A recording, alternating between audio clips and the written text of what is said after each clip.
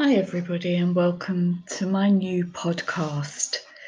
My name is Sharon, and I am a medium, a psychic medium, and a Reiki practitioner and Reiki master.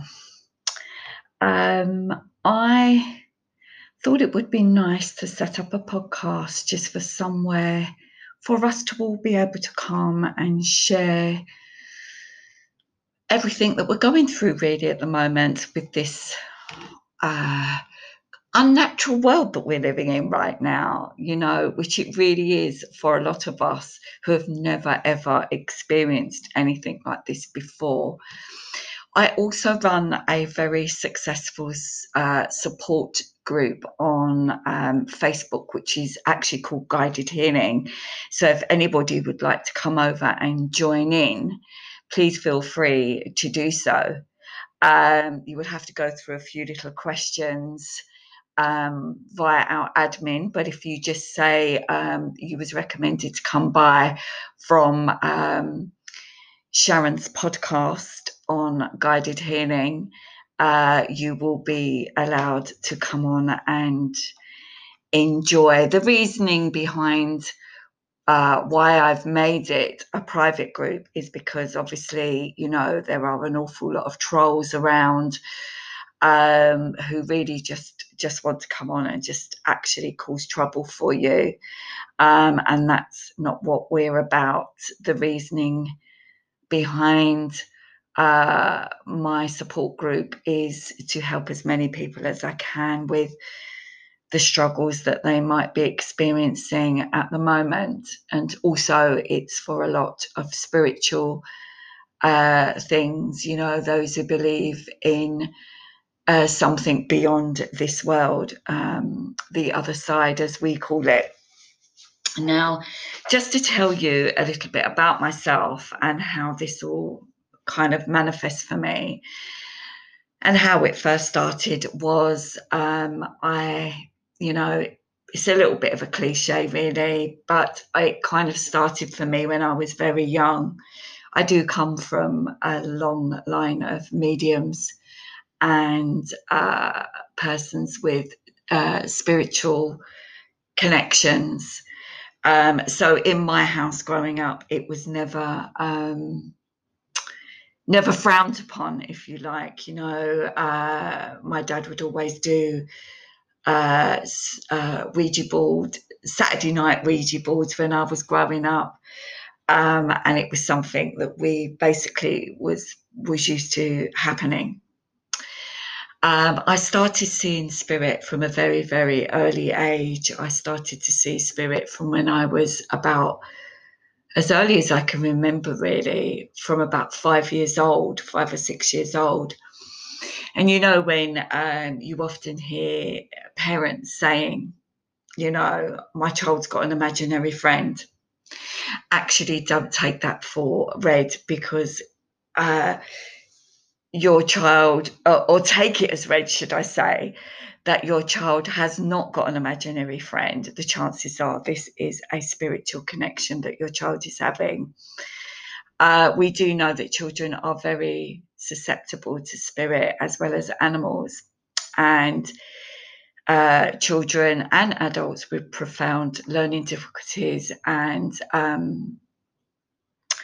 this is because they don't, there's no reason for them to judge. There's no reason for them not to, they would not question it. And this is why spirit normally do come to those kinds of people, being whether it's somebody who's got a disability, a mentally so I would say, like my niece is Down syndrome and she sees it a lot. So it's kind of like where they don't really need to question it, if you know what I mean. And animals especially. My upbringing was very difficult in as much as I lost my mum from a very, very, very early age. My mum took her own life when when I was 9 years of age, and I found it very, very, very difficult. And growing up was a very difficult time for me. I kind of like blocked my mum out of my memory, blamed her for everything that kind of went on in my life, even to stubbing my toe, or just in general. She would get the blame for everything. I hated her. I'm not afraid to say that. I really did not understand as to why anybody could do that to me. I come from a large family of 9, and we was all relatively young when my mum took her life. I found my mum with one of my brothers, which was even more traumatic for me. And I blocked her out of my life. And I didn't deal with this. I obviously just shoved it back to the back of my mind, as you would do, just because when you are faced with when as a child or even as an adult is faced with a trauma, we just intend to bury it rather than talk about it. There is just this big stigmatism around suicide, which there should not be, especially now, because in the 70s, when I was growing up, it was never spoke about. It was always brushed under the carpet. It was never explained to me. Nobody ever sat down with me and actually spoke to me about any of this and how it could have a major impact on my life. I was just, in them days, you're just expected to get on with it and move on. I never went to her funeral. I wasn't allowed to. In them days, it was seen and not heard. No one ever really comforted me, never put their arms around me. Whereas now we're taught, thank God, people would still say that it's not enough, but we do live in a completely different society now. And I do feel that there is a lot more out there for people that are really struggling with mental health and with not being able to talk to anybody. And I feel that that is a major factor, is being able to talk and being listened to. And this is why I actually decided to start my group. But there was a lot of factors before that. And going back to how I connected with spirit was I had another spirit child that came to me, and I never questioned it. And she was a great comfort to me, and we played together, and she was there as my confidant. She was there as my comfort. And I only really kind of lost sight of her a few years ago, really. But I knew that I had to let her go on and be able to do more work where she was needed. But then I kind of grew up, and as you do, you go to school, you go to big school, you start mixing, you start meeting boys, you start sort of living your life, and slowly but surely, I lost track and lost sight of my spiritual connections. Even though there was a few of my school friends that knew I was able to do this, and I would read for some of them, it wasn't at the forethought of all our beings, if you know what I mean. So I just kind of got on with my life, really. But then, and then I got married, and I found my soulmate, my partner, who I have now been married to for over 40 years. In fact, 41 years now. He was my soulmate and still is my soulmate. And we have a very close connection, even though he comes from the other side of the world. I'm in a mixed relationship, and our destiny was meant to be together. We have 4 beautiful children, 2 boys, 2 girls, who are all grown up now and doing their own thing. And I couldn't be more proud of where they are today and what they're doing with their lives. I have beautiful grandchildren, who I absolutely adore. But I I kind of halfway through my children growing up, I had a really bad time. I had a nervous breakdown, a total nervous breakdown. I was having up to 15 to 20 panic attacks a day. They were waking me up. I didn't go out. I didn't interact. I lost such a vast amount of weight. I went down to 6.5 stone. I was dissecting my food. I wouldn't eat sugar. I wouldn't do anything that would make my heart race or cause my panic attacks. And I thought that was down to dietary. So I would chew my food, spit it out. I suppose you could call it a little bit of anorexia in a way, but thank God it didn't lead down that path. For me, my mindset was just about, what it was doing to my heart and how it was making my heart race. And that was one of the reasonings behind why I cut a lot of stuff out of my diet. But I struggled. I really struggled, guys, and I know exactly what mental health can do to somebody. And at this point, I really had no idea. I was scared. I was frightened. My family was scared. I lost all my confidence. If somebody had told me I'd be doing what I'm doing today and I would be where I am now, I would have laughed in their faces. It was a very, very traumatic time for me.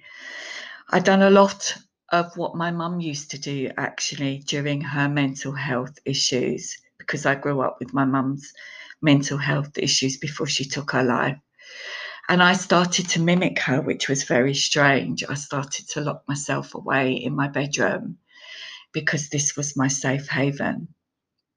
And I would lock myself away from the outside world. I was scared, really. It was being scared and vulnerable. And I knew that I needed to get help. And I think at that particular time, if anybody had said to me, take this and it will make you feel better, I would have done anything. I wasn't in the same mindset. I knew I had to be there for my family. My mum gave me that, if nothing else, if you know what I mean, if you can understand where I'm coming from. I had the strength to know that I wasn't going to do what my mum had done. I wasn't going to leave my children behind. That was going to be that was never going to enter my head. Suicide never, ever took me down. It never took me down the same path as it took my poor mum down. But what it did do was kind of like, and this is the universe again, taking us down these paths that we need to go down in order to get to where I'd got to. And it was to make me realise just how bad things must have been for my mum. And in them days, let's face it, all they ever did was give you a prescription and give you uppers and downers to make you feel better. There was never anybody to talk to. My mum probably had a lot of postnatal depression. She was probably going through the change, which was never recognised then as it is today. An unbalanced mind doesn't automatically mean that it is all down to mental health. It could be an imbalance in your hormones and all sorts of things. But we are so lucky that we have got the help out there. Some people would still say that it's not enough, but compared to what it used to be like many, many, many, many years ago, I think we are quite lucky at what we have got. And this leads me sort of coming up towards where I am now. I got the help. My doctor was absolutely marvellous, and I don't know where I would be without my doctor right now. But also my counsellor, who was absolutely amazing. And I am still seeing my counsellor. 15 years, 16 years on, not so much as what I used to in the beginning. She's kind of, we're weaning off now because she's going to be retiring soon. But she's always said that my door will always be open for you, you know. I think I've probably brought her big house where she lives, to be quite honest, with the money that I've spent with my counselling. But to me, it was money that was well spent. And it brought me to where I am today. And I started to slowly get my life back together. I had a few out of body experiences during my time locked away in my bedroom, and I was taken to places which, I can't even describe to you, were the most amazing, beautiful places that I've ever been to in my life. It was the weirdest feeling because I didn't see, but I felt my seeing, if that makes sense. I felt how green it was. I felt the smells. I felt the sounds. I felt the surroundings. It was absolutely amazing, which now makes me think of death in a completely different light. And there is absolutely nothing for any one of us to have to fear. I'm not a religious person. I've been asked this question a few times before. I'm very spiritual. And yes, I do believe in the universe and I do believe in God to that extent. But I'm not fanatical in religion, but I am very spiritual. And I do believe that life, our souls have gone on time and time again. This, what we carry around with us, is just an overcoat. And this is why I've decided to do a podcast, because I have got a lot to give, a lot of life experiences to give out there on mental health being, on suicide, on spiritual, and especially on my Reiki, which was brought to me another path that I was meant to go down. My beautiful daughter, my eldest daughter, brought me a gift, and my husband a gift, to go to meditation classes, which when I was able to start going out again, which took a while, it was a struggle. I could only go up to the top of the road and back again for quite some time. It was a real struggle. But eventually, when I did, and with my husband's support, we went to our first meeting, which I absolutely embraced and thoroughly enjoyed and couldn't wait to go back to my next meditation class. I built up a real rapport with my teacher, who I then found out done Reiki, was a Reiki master and a Reiki teacher. And that is where the rest is history. I eventually started to build up quite a lot of my confidence, and I was then able, took a long time, I'm missing out a lot here, it took an awful long time to get me to that point, but I then was able to go on a journey with my mentor, and that is where I began to learn all about my Reiki and have my attunements and become a Reiki master, a Reiki practitioner and a Reiki master, where during my attunements, I was opened up again spiritually, and I found myself spiritually, which is fully embraced and come back and opened up And I'm smiling, although you can't see this, I'm absolutely smiling with joy because I have reconnected with my spiritual team, my guides, my guardian angels, my dad, who is one of my spirit guides, and I've been able to continue and carry forward my work as my Reiki, as a Reiki practitioner and as a Reiki master and as a medium. And this is where I've kind of knew that the path that I needed to go down was to start a group long before lockdown. I'm really proud of the group that I have. I have over 1,500 people on my group, which is a very small closed down group compared to a lot of groups out there. But this is because I wanted it to be a private closed down group where we only have people that have been recommended from other people on our group. We do lots of things on our group, and mainly it's a support group, but I do spirit lives on my group, which is once a month. We do a spirit live. We do angel card readings every morning on my group. I used to do readings, but now they're just posted. I just post them. I do meditation, private readings, private Reiki sessions, distant healing.